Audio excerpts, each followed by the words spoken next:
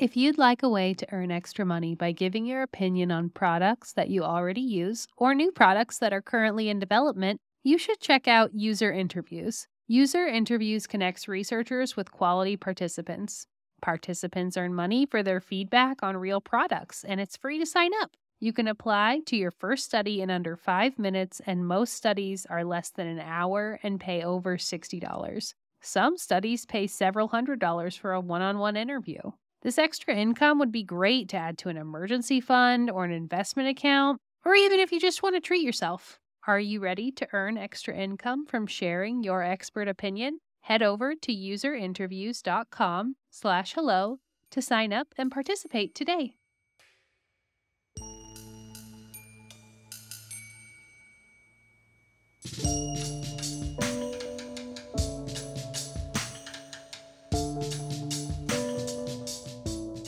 Welcome to Gruesome, your horrific true crime podcast. I am Connie, and along with 90s pop sensation Meg, and she's going to tell us about the pizza bomber. It's the pony. It is the It's the ponytail. high pony. She's back. My hair grew enough for the high pony. I love the high pony on you. It's my go-to I'm tired hairstyle. Mm-hmm.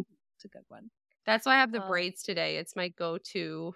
Didn't wash my hair for 2 days. I'm tired. I didn't wash my hair. I was informed that I needed to update people on the Christmas chair. So after this episode, I will update on the Christmas chair.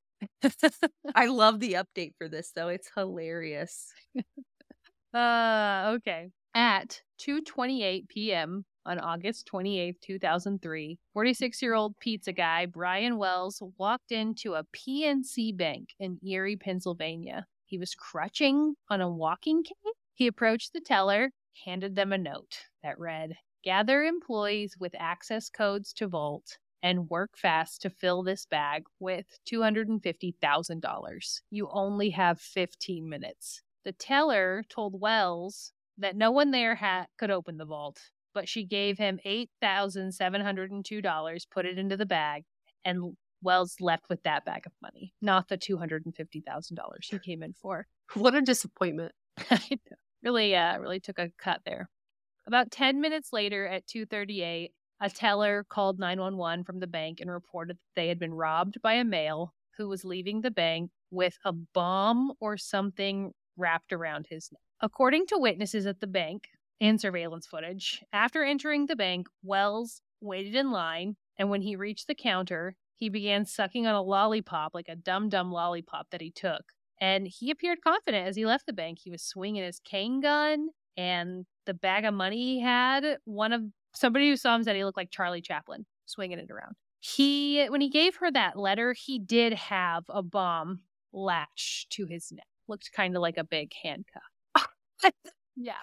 I'm so sorry to laugh, but I just think, like, can you imagine being like behind this guy and being like, bro, what's in your neck? Yo, is that a bomb? Like, and he's just like swinging his cane like Charlie Chaplin, like eating a lollipop. Put the money in the bag. Most chaotic bank robbery ever, it sounds like. Brian Wells was born in Warren, Pennsylvania, to Rose and Harold Wells. In 1973, as a 16-year-old sophomore, he dropped out of Erie's East High School and went to work as a mechanic. Brian eventually found himself delivering pizza at Mamma Mia's Pizzeria, and he was a solid employee. By 2003, he had been working there for a decade. He was never late. He never called off.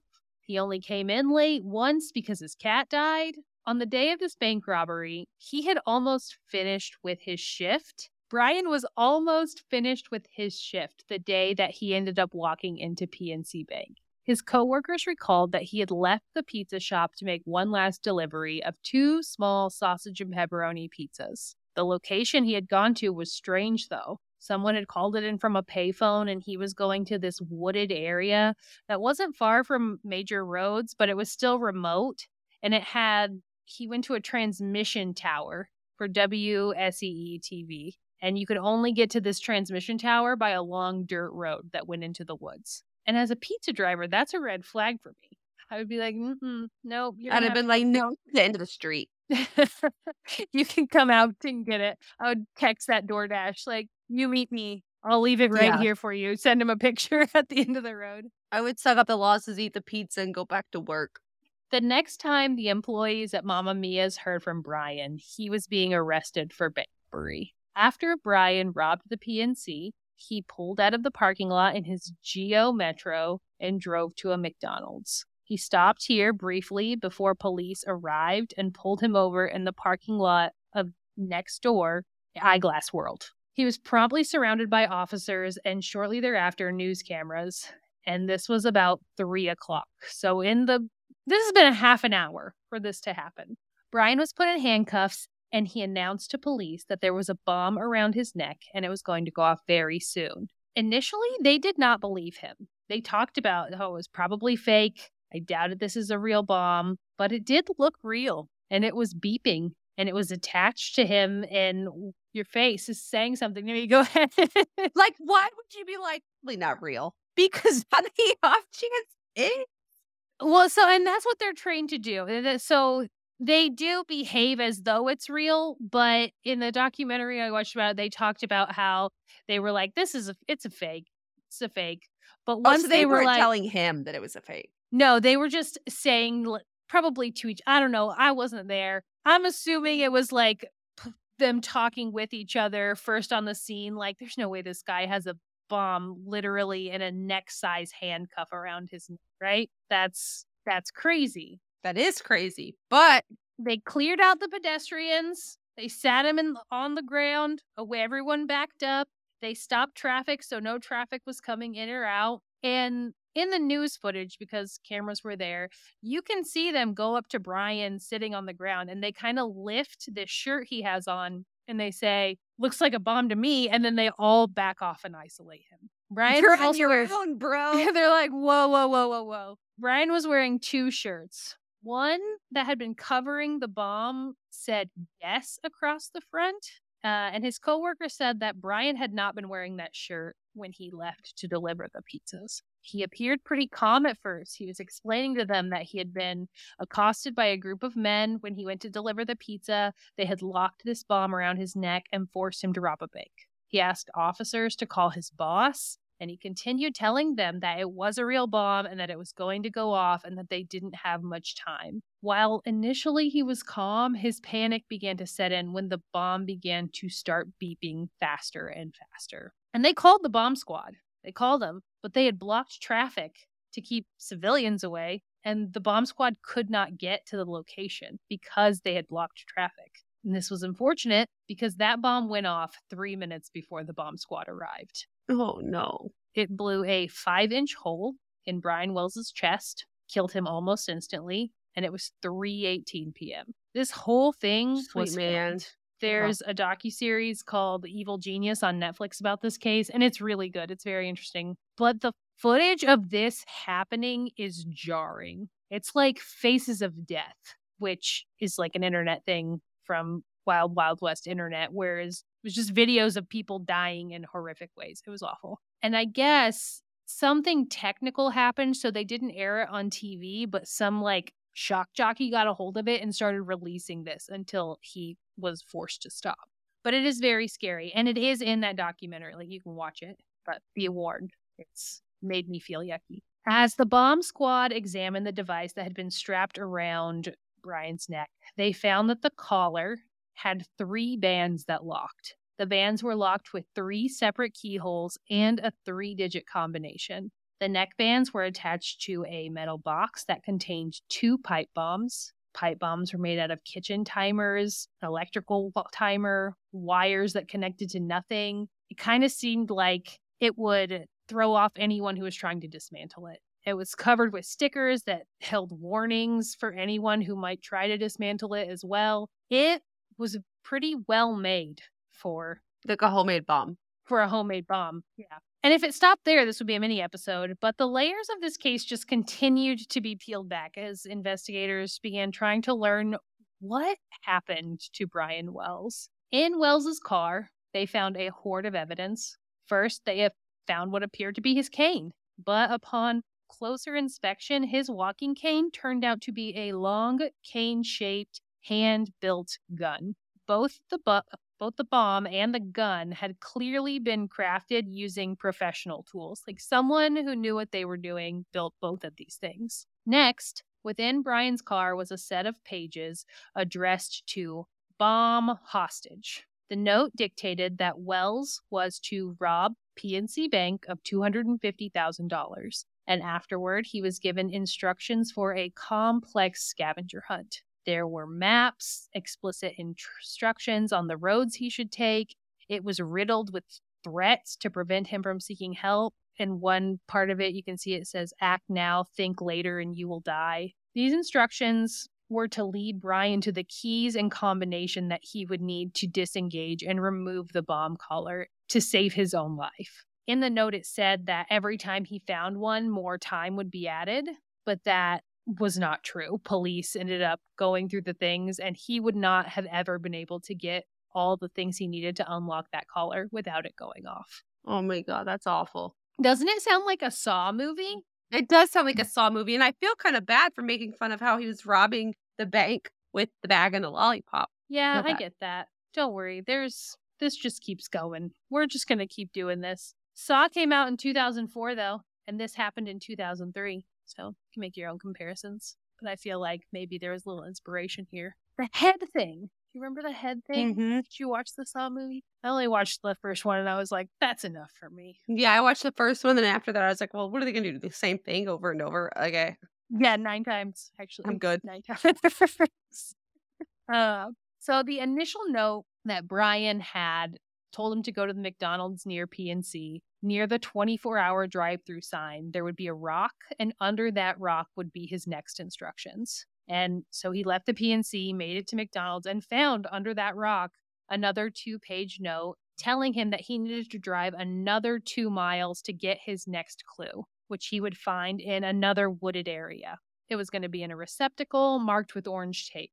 Brian had been arrested before making it to his next location, but police began to finish the hunt. They drove to search for the next clue, and when they uncovered the container with orange tape, it was another note. It directed the bomb hostage to drive another 2 miles for another jar marked with orange tape. Following the instructions, the police located the next jar, but it was empty. They believed that whoever was responsible for this had been watching, and they had abandoned the scavenger hunt after Brian was arrested.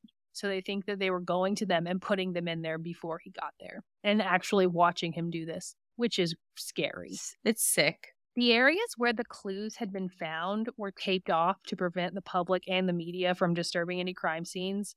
But the day after Brian's murder, reporters for the Erie Times News drove to the tower, that first location where he had been accosted, and they were going to get some information and take pictures for the story that was still unfolding. Fortunately for them, as they pulled up, the man who owned the home next to the tower, William, also called Bill Rothstein, happened to be in his yard. Rothstein was a big guy. He wore denim Carhartt overalls. He sported a full beard. He made a living as a handyman and a part-time shop teacher, but he also spoke fluent French and Hebrew. The reporters asked if he could take them to the edge of his property, which happened to back up right to that wooded tower area. No problem. They walked to the area, they got the images they wanted, and they were gone within 15 minutes. The leads in general were pretty minimal initially, but cracks started to form about a month later on September 20th when Bill Rothstein called 911. You might be wondering, like,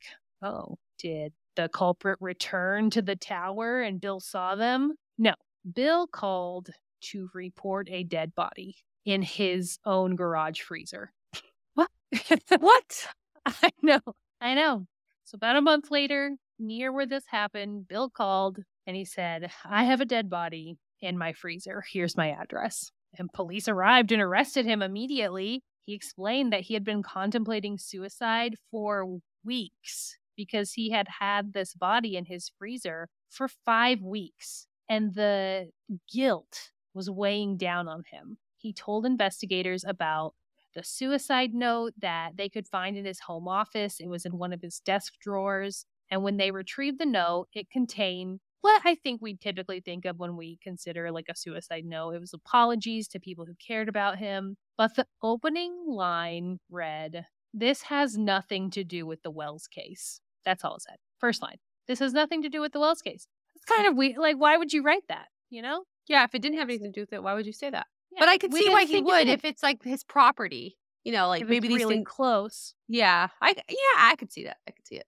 His house was near the location of the pizza delivery. That was it. So they just kind of took this information, put it in their back pocket, hoped that they could expand upon it at a later date. This is Bill began explaining to officers that in mid-August, his ex-girlfriend, Marjorie, a woman that he had dated in the late 60s and early 70s, had called him. This is 2003.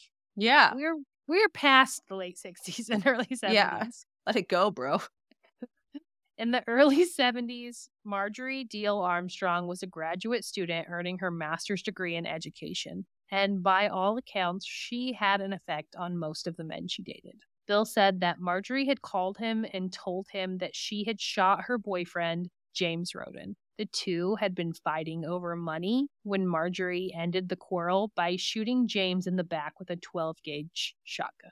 And now she needed help. Could Bill please come and help her clean and get rid of the body and the murder weapon? And Bill was like, for $2,000, yep, sure thing. And he went and he helped her clean everything. He put the body in his own freezer and he melted down the rifle bit by bit, scattering pieces of it all over the county. Bill was supposed to grind the body down, but he had not been able to go through with it. And he called 911 because he feared what Marjorie would do to him. The day after Rothstein called 911, Marjorie Deal Armstrong was arrested for the murder of James Roden. 16 months after that was January 2005, and after being tried, Deal Armstrong pleaded guilty but mentally ill. She was sentenced to 20 years in state prison directly because of Bill's testimony. And here's the thing, Rothstein's not like an angel. Yeah, he taught shop. He was a handyman in the community. He was a part of this group called the Fractured Intellectuals, who are a group of people that are intelligent but not well adjusted. He was involved in the 1977 murder of a friend. He gave a handgun to someone he knew, and that was used to murder a romantic rival. He later attempted to destroy the weapon for them, but was granted immunity from prosecution in exchange for his testimony. While the trial of the murder of James Roden was going on, he was admitted to Mill Creek Community Hospital on July 23, 2004. Bill had previously been diagnosed with non-Hodgkin's lymphoma, and he died on July 30th, 2004, at only 60 years old. So while he's like the main person in the testimony for this case, and we'll learn in the Brian Wells case, he dies before he can ever do that. So there's a lot of information missing. Marjorie Deal Armstrong was born February 26, 1949. She was very smart. She graduated valedictorian of her class before attending Mercyhurst College to major in sociology and social work. She did, however, suffer from some pretty severe mental illnesses. She was a hoarder. She frequently experienced extreme manic episodes of paranoia. She had been in therapy since she was a child to help her work through all of these diagnoses. She'd been diagnosed since she was a kid. By 1975, she was working on her master's degree in education. And in 1984, she met and began dating Robert Thomas. Marjorie and Robert had a tumultuous relationship. Violent fights and screaming were the norm until the end of their relationship, when Marjorie ended up shooting Robert 6 times in the chest. She was charged with his murder, but acquitted, as the shooting was deemed self-defense. While she was under investigation, detectives found 400 pounds of butter and more than 700 pounds of rotting cheese in her house, which I know doesn't seem to go with this case, but I felt, one, that I really wanted to share that, and two, after this investigation, psychiatrists deemed her mentally incompetent 7 separate times before a judge eventually ruled that she was fit to stand trial. 7 times psychiatrists were like, no, this woman is not competent to stand trial. But a judge was like, yeah, I think she is. I don't know. I feel like there should be a 3 strikes rule. Like if you get I feel like You're psychiatrists know more than judges, but that's just me. about this specifically, yeah, This like specific. judges know a lot. Judges are smart people. But like when it comes to mental health, We all have fields, right? Yeah. I don't know. It's like if you're ruled mentally incompetent 3 separate times by 3 psychiatrists, you now need like professional clinical support. I agree. Should just be, I don't know. But after this happened, she gets acquitted for self-defense. She marries Richard Armstrong, which is how she goes from Marjorie Deal to Marjorie Armstrong. 4 years later, Richard was rushed to the hospital with a severe brain bleed after he arrived with a head injury. Marjorie told the hospital that he had just taken a nasty fall and he died at the hospital. His death was ruled accidental. So this is now 3 separate men linked to Marjorie that have died. 2 of them directly by her shooting them and 1 of them under mysterious circumstances. But there are actually a couple of others that fall into this category of men who didn't make it out of their relationship. Holy cannoli. So how does that relate to Brian Wells, though? Yeah, like take me back because I'm getting the a little murder off track seems here. separate.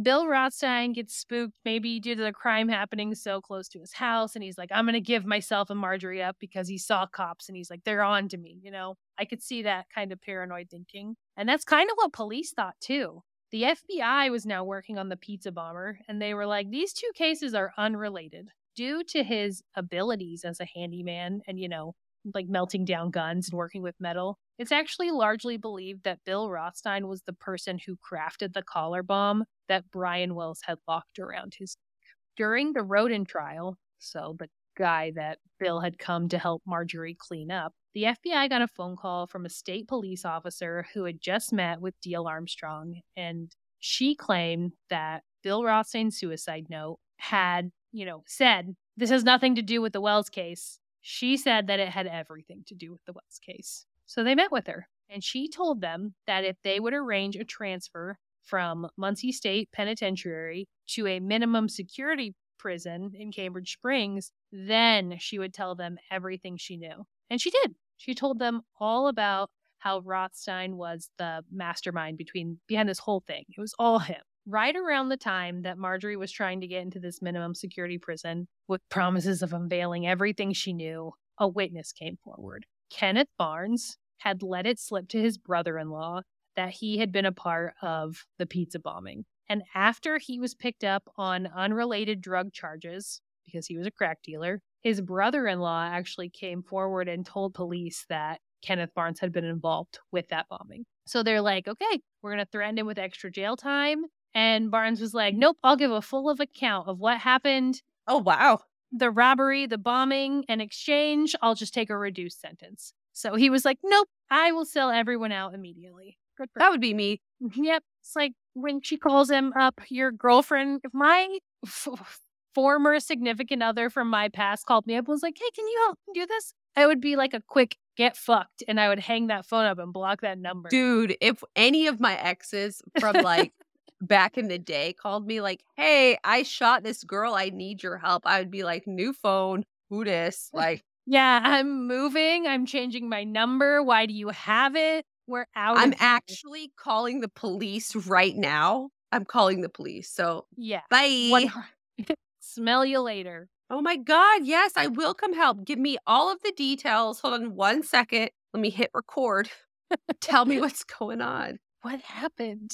My goodness. So Kenneth and Marjorie were allegedly romantically linked, and they had been living off of money that Marjorie's mother had left to her and her father after she had died. And this made her dad angry. And her dad was like, I'm going to cut you off from this trust unless you get a job. Like pretty much, which fair.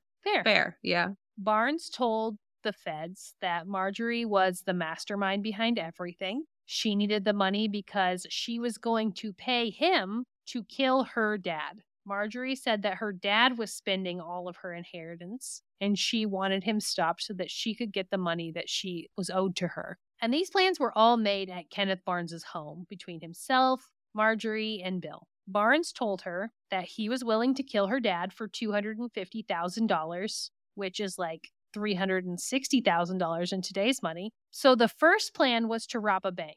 And then they were like, no, we'll get someone else to rob the bank. And the bomb plan was hatched in order to get this initial $250,000. So I'm guessing the trust must have been pretty large for her to be willing to pay someone to get a hold of it. Kenneth Barnes knew a lot and a little about the plan. Most of what he knew did align with what they already believed was true about Marjorie, though. Immediately after Brian Wells had died, investigators searched his house, and they found a list of people that he knew. Phone book, something. This list included the names of 2 unknown women, and unknown to his family. They were like, we have no idea who these women are. They turned out to be sex workers that Wells associated with, one whose name was Jessica Hoopsick. Jessica knew Kenneth Barnes via the drugs that Barnes was selling. According to some reports, Wells actually participated in the planning of the bank robbery the day before and was aware of the plot. But he thought that the bomb was going to be fake and it was just be an alibi if he was caught. But there's an FBI affidavit that says 2 witnesses confirmed Wells talked about the robbery a month before it occurred. Wells was seen leaving Rothstein's house the day before the incident, and investigators believe that he participated in a rehearsal. It was believed Wells was killed to reduce the number of witnesses. But Brian's friends and family dispute these claims, which I understand. Jessica Hoopsick actually appeared in the documentary Evil Genius and said that she had set Wells up to be involved with this crime. She gave his name and his delivery schedule and when he worked to one of the co-conspirators in exchange for money and drugs. So it's kind of bleary how much Brian Wells did or did not know, and we still don't know. And there's a reason why we still don't. There was actually another man who lived with Bill Rothstein as well. Jay Stockton Jr. was a convicted rapist of a disabled teenager. He was living as a fugitive. So gross. Living as a fugitive at Rothstein's house, and he was granted immunity for his involvement in the crimes if he would testify. So what was clear was that Marjorie, Bill, Kenneth, Jay, all very involved. And honestly, they believe that James Radin was also involved and was murdered during the planning phase. And that's why he was murdered. So it was February of 2006, 3 years later, when agents were finally like, we're going to meet with Marjorie and her lawyer. And they said, hey, we have enough evidence and we have enough witnesses that we can indict you on this. And she was furious. So mad that she started talking in an attempt to clear her name and just kept talking, like word vomiting what had happened and that why she wasn't responsible. And she agreed to drive around with agents and show them where she was when Wells had robbed the bank. And conveniently, she accidentally revealed that she had been at a lot of the same locations that were already linked to the crimes committed that day when Brian had robbed the bank. After the drive that she said she would do, she was like, okay, I'm not talking anymore unless I get an immunity letter. But it was a little late for that because she had already given them everything. They're like, oh yeah, you don't get one of those now. Sorry, you did it all yourself. It took almost 6 years after the bombing and bank robbery before Marjorie Diehl Armstrong was set to stand trial. On March 11th, 2009, she was found incompetent to stand trial. Then, in September, a judge declared that he believed she could stand trial. And she did. She defended herself on the stand and she lost. On November 1st, 2010, Diehl Armstrong was convicted of armed bank robbery, conspiracy to commit armed bank robbery, and use of a destructive device in a crime. On February 28th, 2011, she was sentenced to life in prison to be conserved consecutively with the prison term she got in 2005 for killing James Roden. In 2012, the Court of Appeals for the Third Circuit affirmed her conviction. In 2013, they denied her petition for an appeal, and they declined to hear her case at all. In 2015, she lost a second appeal of her conviction. Good. They really were like, no. She sounds like she's freakishly smart and can just manipulate people into doing what she wants. So if she can manipulate this many guys, like who knows what kind of manipulating she was doing to these psychologists and psychiatrists. I love that you said that because that ties in.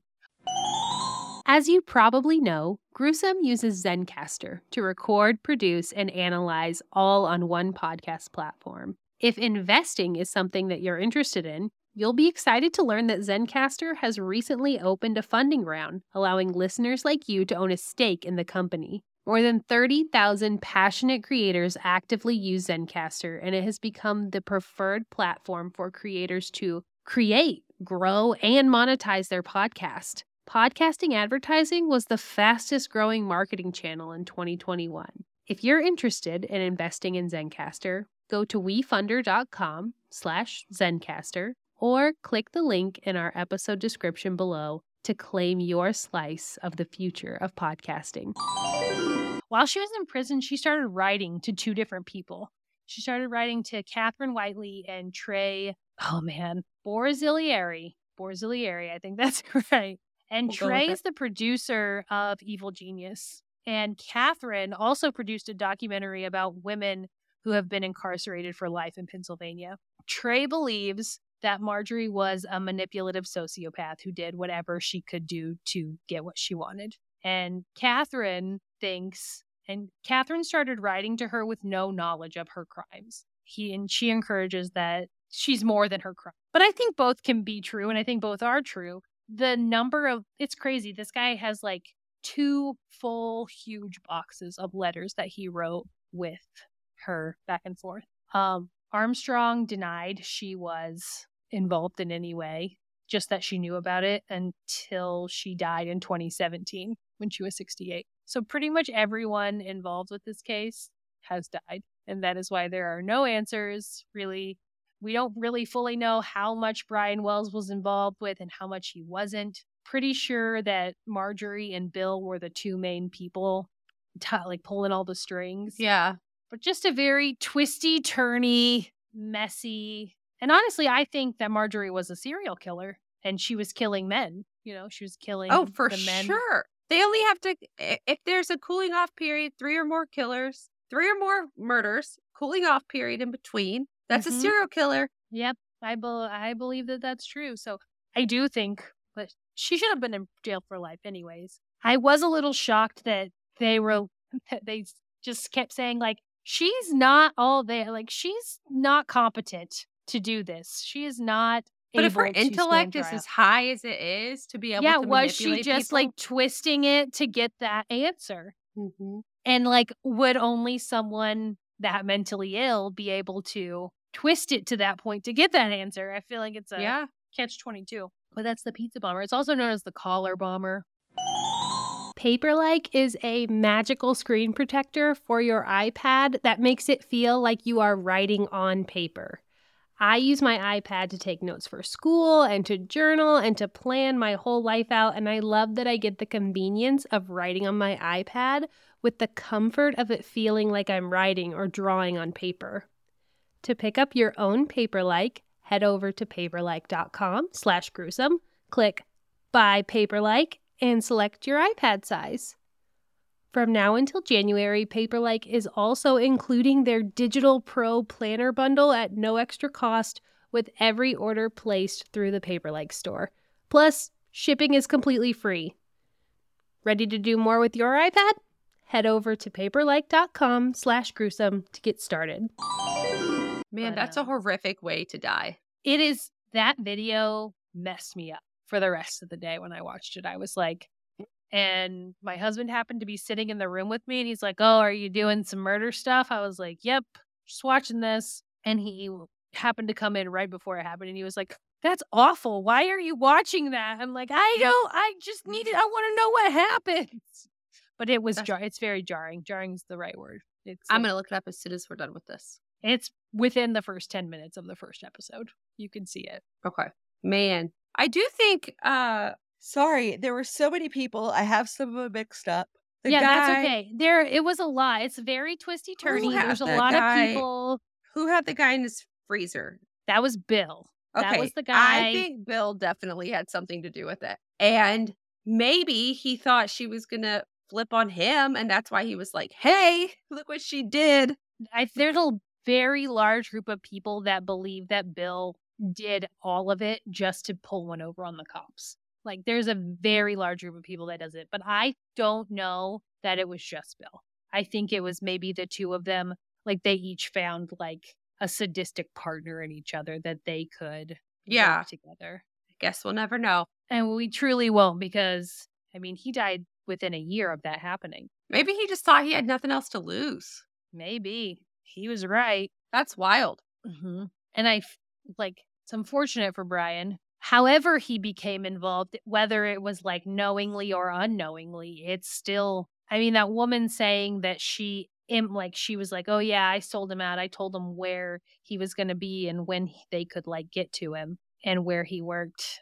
I don't know it's just, weird it's so, to me. yeah, go ahead. Like such a stand-up guy, like never misses work, like, I mean, we've heard crazier things, but it's just weird that he was a willing participant in this. Mm-hmm. And I honestly don't know that that's true. And I would probably, for my own brain, I'm going to veer on the side of he didn't know. But it seems like there was a lot of people with their hand in the cookie jar. Mm-hmm.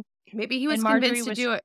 Obviously, he had no idea that bomb was real. Like, if he was involved, he had no idea the bomb was real. Because who's going to let them latch that onto them? And he's going on a scavenger hunt trying to, he's actively moving through these clues, trying to figure out how to get it off. Like maybe it was latched and then. Maybe it was one of those, like, once he got it on, they were like, oh, yeah, by the way, this have is real. Do this. This is real. And I think it is probable that they told him it was fake and then he got it on and realized it was real. And the whole plan was to eliminate another person whose hand might have been in the cookie jar. That less people alive, less witnesses. Man, that's wild. That sounds, I don't even want to think about that. And then there's people who just come out of the woodwork like Kenneth Barnes and Jay Stockton. You're like, where did you even come from? Why are you here? Yeah, it's like I need a notebook. Like I need that board from Always Sunny in Philadelphia. The strings go into, I bet that's what the FBI room looked like when they were working on the pizza bomber case. They were like, wait a second, Bill, Brian, who the fuck else? Like, what is your Jim, Jeff, Joe? Kenny, Jay, Marge, gang's all here. The butter seems weird to me. I know. I was like, this is not relevant to what I'm talking about. Other than that, it links into the fact that she was a hoarder. Like, and when they're describing her homes and stuff, they were full of trash. They were full of garbage and 700 pounds of rotting cheese. 400 pounds of butter and 400 pounds of cheese. Like 700 pounds of cheese. 700. Where do you put? Yeah. I probably have 10 pounds of cheese in my fridge right now, and I'm running out of space. That's why it was rotting. It probably was just sitting on the floor somewhere. Like it's a disgrace to cheese, really. Just like let someone like me who would have eaten the cheese, like leave some cheese for the rest of us. Got to build a cheese cavern. It's like that cheese wheel. We went to the Christmas Kindle Mart in Carmel this year for like Christmas time, and they had like it's like the wedge of cheese, and they just scrape it off onto a sandwich. You had that? I had it. Oh, was it good? Nope. It was a little overpowering, and I'm a cheese girl. What kind of cheese was it? I don't know, but it was stinky cheese. Was it good? Nope. Nope. It was too much. But I think it's because I got the wrong meat associated with it. I should have got like the deluxe one with all the gherkins and all that on it. And I went like a grilled cheese essentially, and it was too much cheese. Like I was like, it's too much stinky cheese. Too much stinky cheese. How dare you for ruining that perfect vision for me? Sorry. I would have loved it more had I gotten, like, some people's looked really good. I had also had like 4 of the what do you call them? The hot wine mulled cider. I had like 4 of those already. So maybe it was just me. Could have been. This stinky cheese isn't acting right with this mulled cider. I want the pasta that they spin in the big cheese wheel. Yes. Every time I see it, I'm like, language. That's my love language. Pasta and a cheese wheel. Mm-hmm. All right. Tell the listeners about your chair. Okay. St. Karen texted me a couple days ago and was like, hey, you got to update some people about what happened with your dad's fucking raggedy ass chair. And here's what happened. He finally came over and he walked in my house and he said, oh, did you get a chair? This is nice. And he sat in it immediately and was like, I was like, I'm glad you like it because it's your chair. Merry Christmas. And he was so happy. He was like, oh, you got your recliner. I've wanted a recliner for 20 years. He was absolutely delighted. I was like, I'm glad you like it because there's a story that goes with it. I told him the story and I showed him all the like parts that I had fixed and where to be careful with because it might rip more and the pocket that I had made for it, just like everything. And he was like, wow, you really got had. I would have left this piece of shit there. Like he immediately changed. He's like, I would have left that piece of shit sitting there and I got my money back. And I was like, I know, but I did not do that because that is not the life I lead. And he took it home willingly, though I could tell he was disappointed. Like after I showed him all the stuff and like explained what had happened, I could see the disappointment in his eyes. But then he texted me a couple days later and said that he named it Grim because it puts him into a death-like sleep every time he sits in it. That's the best part. So he loves the chair. He says it's great, but he also said that I was had, and that's not fair. All of which are true. Yeah, I was had, but it is pretty comfortable. I fell asleep in it when it was in my house. So that is what happened with the chair. I'm sorry that I'm not good at coming back and like remembering what we talked about and following up on that. You'll have to call me out if you want to hear other things that I promised and not delivered. We went to Indianapolis this weekend for Theo Von. Oh, yeah. How was it? Well, we stayed at a great hotel. We were looking for Mr. Beast Burger because my kids are obsessed with him. So I guess they had one downtown. But when I walked to the address, because it was like right around the corner from our hotel, it was a Buca de Beppo. So I don't know if it's like an underground thing. I don't know where this Beast Burger was, but I was too hungry and your girl couldn't wait. So Did across you go the street. To Buca de Beppo? No, they had this Weber. Okay, because that's where I wanted to go. And my husband was all for like, let me live out my Sex in the City, like girl in the city, just I want to be frolicking around downtown Indianapolis. But the way his eyes lit up when he saw the Weber Grill restaurant was like on par to when he watched me birth our daughter. So I was like, no, we have to go to the Weber. We'll go there. And it was a 10 out of 10. I would recommend that. It was amazing. We went to Theo Von. He was okay. Like his podcast is better. A heckler really got to him though. And he like went off on this heckler. And then I feel like it threw the vibe off of the whole show. And I wasn't even the one getting yelled at. And I felt guilty because he made, he's like, it's a Rocky show, guys. It's just a Rocky show. It's fine. The vibes are off. And I was like, I took that personally. You're like, my vibes aren't off. Your vibes are off. Remember when you were like, I'm going to Theo Von, and I gave you this face, and I was like, it's fine. He's fine. And you just said, it was okay. It was okay. Afterwards, the highlight of the night, though, was we had a 10 o'clock at night, like I know, who am I, 10 o'clock at night, reservation to St. Elmo's Steakhouse. Oh, did you get your oh my freak flag on in there?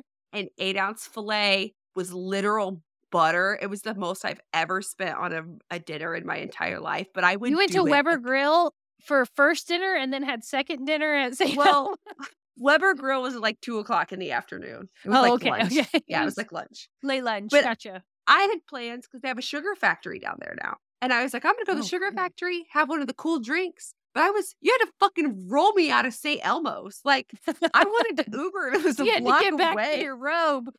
I did. I got back. I took a bath. I did a face mask, put my robe on, and then slept the hardest I've slept in a while. It was so good. The hardest you slept since the last time you didn't have kids around trying to wake you. Yeah. And then I had creme brulee for a midnight. It was like the middle of the night. I woke up. I was like, oh yeah, I have creme brulee. I got to go. And that was the best day of my life. Weekend. Yeah, that sounds awesome. I did get the sugar factory for brunch, and the experience was cool. If I were 20, or 22, going out with my girlfriends, it would be dope. I had a flight of mimosas, a Lucky Charms latte, and the sweetest pancakes I've ever had. But also, the experience was good, but it was just I like cake bake better. You liked cake bake better? Mm-hmm. Yeah, that sounds awesome. Good weekend. Did you get slippers as well as a robe at your hotel? Yeah, but they were like foam bottom slippers, which were a little slippery, but beggars can't be choosers in a 5-star hotel. They're not pulling out the memory foam for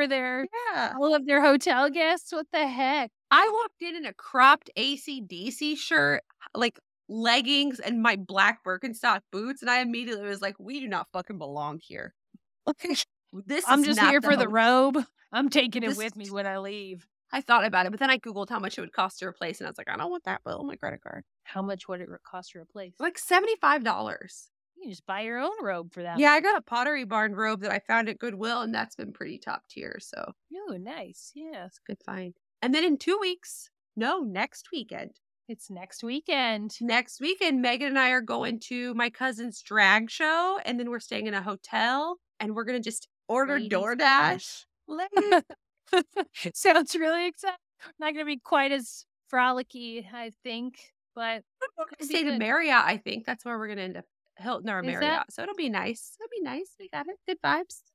No bad vibes. No Theo Vine yelling at people in the audience. It was weird. He was like, shut up, man. Shut up. Shut up. I know you're doing your thing, but we got to do this up here too. And I was just like, whoa, you're triggered right now, man. Are you okay?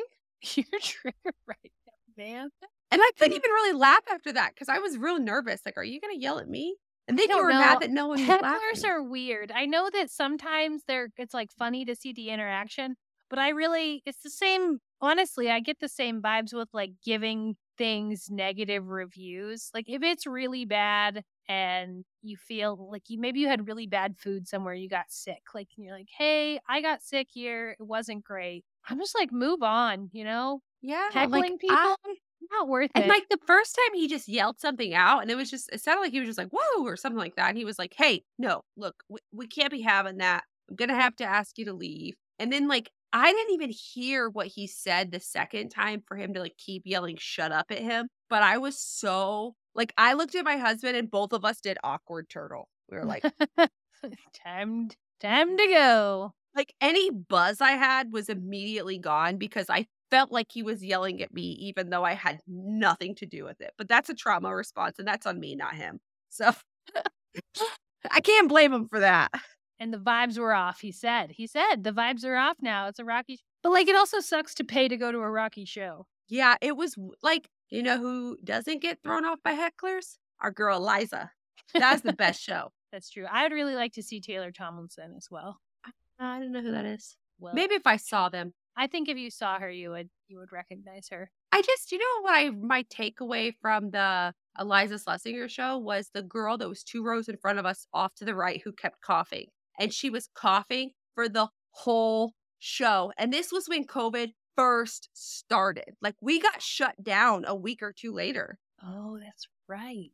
That did happen. I forgot that was right around that time. That Yeah, feels like it was like a couple months ago Yeah, in my it's like- brain. We had our elder. I was like, this is great. But the whole show. And I was like, I missed part of this. I'm going to have to watch the Netflix special because I don't even know some of the stuff she said because this bitch won't quit coughing. How dare she? She probably had COVID and we all got it, and that's how it spread. That's why we weren't closed for 2 weeks.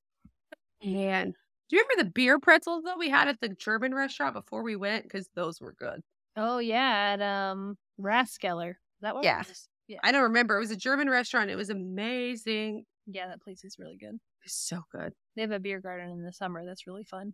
Was that winter? Was that fall? No, it was spring. It was literally, when did we shut down? March? We just said April? that the last year was like the longest, shortest year. I feel like everything from 2020 to 2022 is the same year. It is. Yeah, it absolutely feels like that. It's like it's And the it's- same year. It's like you didn't even get a year, but it also feels like it's taking an eternity. No. I'm holding out hope that 2023 is like different. Dude, in 2023, my daughter turns 5, so my last kid is whole hand. My middle son turns 10, so double digits, and my oldest turns 13. So it's like milestone, milestone, milestone, and I'm just like, kill me dead, because I am not going to be able to handle all of this. My little brain was like, no, he needs to be 15. Like, I want a 5, 10, 15. You really did me dirty on that with your own children. Almost. Can't But I have believe they're 12. going to be 5. That's nuts. Dude, I have 12 straight years of high school. When one graduates, the next starts 3 separate times. Hard pass. Oof. I'll stick with 2 separate times. But they'll be in high school together. Like they'll be, No. well, not like technically they're homeschooled, but they'll be Yeah, I going was like, through no. it together. They'll be at home together. Yeah, that's exactly right. I don't know. We'll see what the future brings. I can't think that far ahead as usual. One day at a time, Connie. One day Not at me, a I'm a time. planner. I have like the next 2 months planned out to a T. I And can do that again for other things in May. May's coming. Are we going to do next Saturday, the 11th, our Patreon Live? Yeah, we can. Honestly, oh wait, that's the 11th. Wait, where am I? We could do it the 10th on Friday. Well, it'd That's be what I was late. thinking. Well, Yeah, it'd we be late could do because it the show is like 10. We can just pop on live for fun, though. Maybe we'll give you guys a double dosage. Double live. Double We should live. do it this coming weekend, 10th, 11th, or 12th. You guys can give us your feedback on that. But yeah, we could probably pop it. We'll be together, which is not we're not together very much. So we should do one kind of like that. Yeah, well, it'll be, if we do it the 10th, it'll be late because the show is at like 10 o'clock at night. So it'll be like a midnight thing. It'll be late. That's what, 10 o'clock? Oh, what time is that? 9 9 o'clock on Pacific. And maybe we'll do that. Maybe we'll do just something quick and we'll pop on like we would do like we were in California and just kind of hang out for a few. That'd be fun. And then We could do that. yeah, and then we'll have a birthday party for my birthday. Connie's birthday. February 9th, we have a P.O. box if you want to send me gifts. Send her birthday cards. I love them. I love them. All right, on that note, see you guys next week. Bye. Thank you so much for listening to Gruesome, Horrific True Crime, a Zencastr-powered podcast. Seriously, we wouldn't be here without them. Zencastr is simple to use and makes it easy to edit your own podcast. Zencastr gives you automatic, high-quality post-production sound, transcription, and HD video recordings of all of your episodes. If you want to start a podcast, and we think you should, click the link in the show notes or at our website and use the code GRUESOME with a capital G for 30% off your first 3 months. We love you, beautiful strangers. And if you love us too, here are some ways that you can support Gruesome. Please leave us a 5-star review on Apple Podcast or a 5-star rating on Spotify. This helps other true crime connoisseurs find us. Follow us at Gruesome Podcast on Instagram or TikTok and talk to us on our posts. Join the Patreon. Sign up to join our True Crime Sticker of the Month Club and gain access to bonus episodes and exclusive Patreon perks. Or if a one-time donation is more your thing, we have a Venmo at Gruesome Podcast and a PayPal via our email, gruesomepodcast@gmail.com. Speaking of which, we love hearing from you. It seriously makes our whole life. So send us your questions, comments, suggestions, or just ask our opinion on whether that person you met on Tinder is a serial killer or not. Tune in next week and don't forget, lock your windows, lock your doors, and on Wednesdays, We're gruesome. Bye. Bye.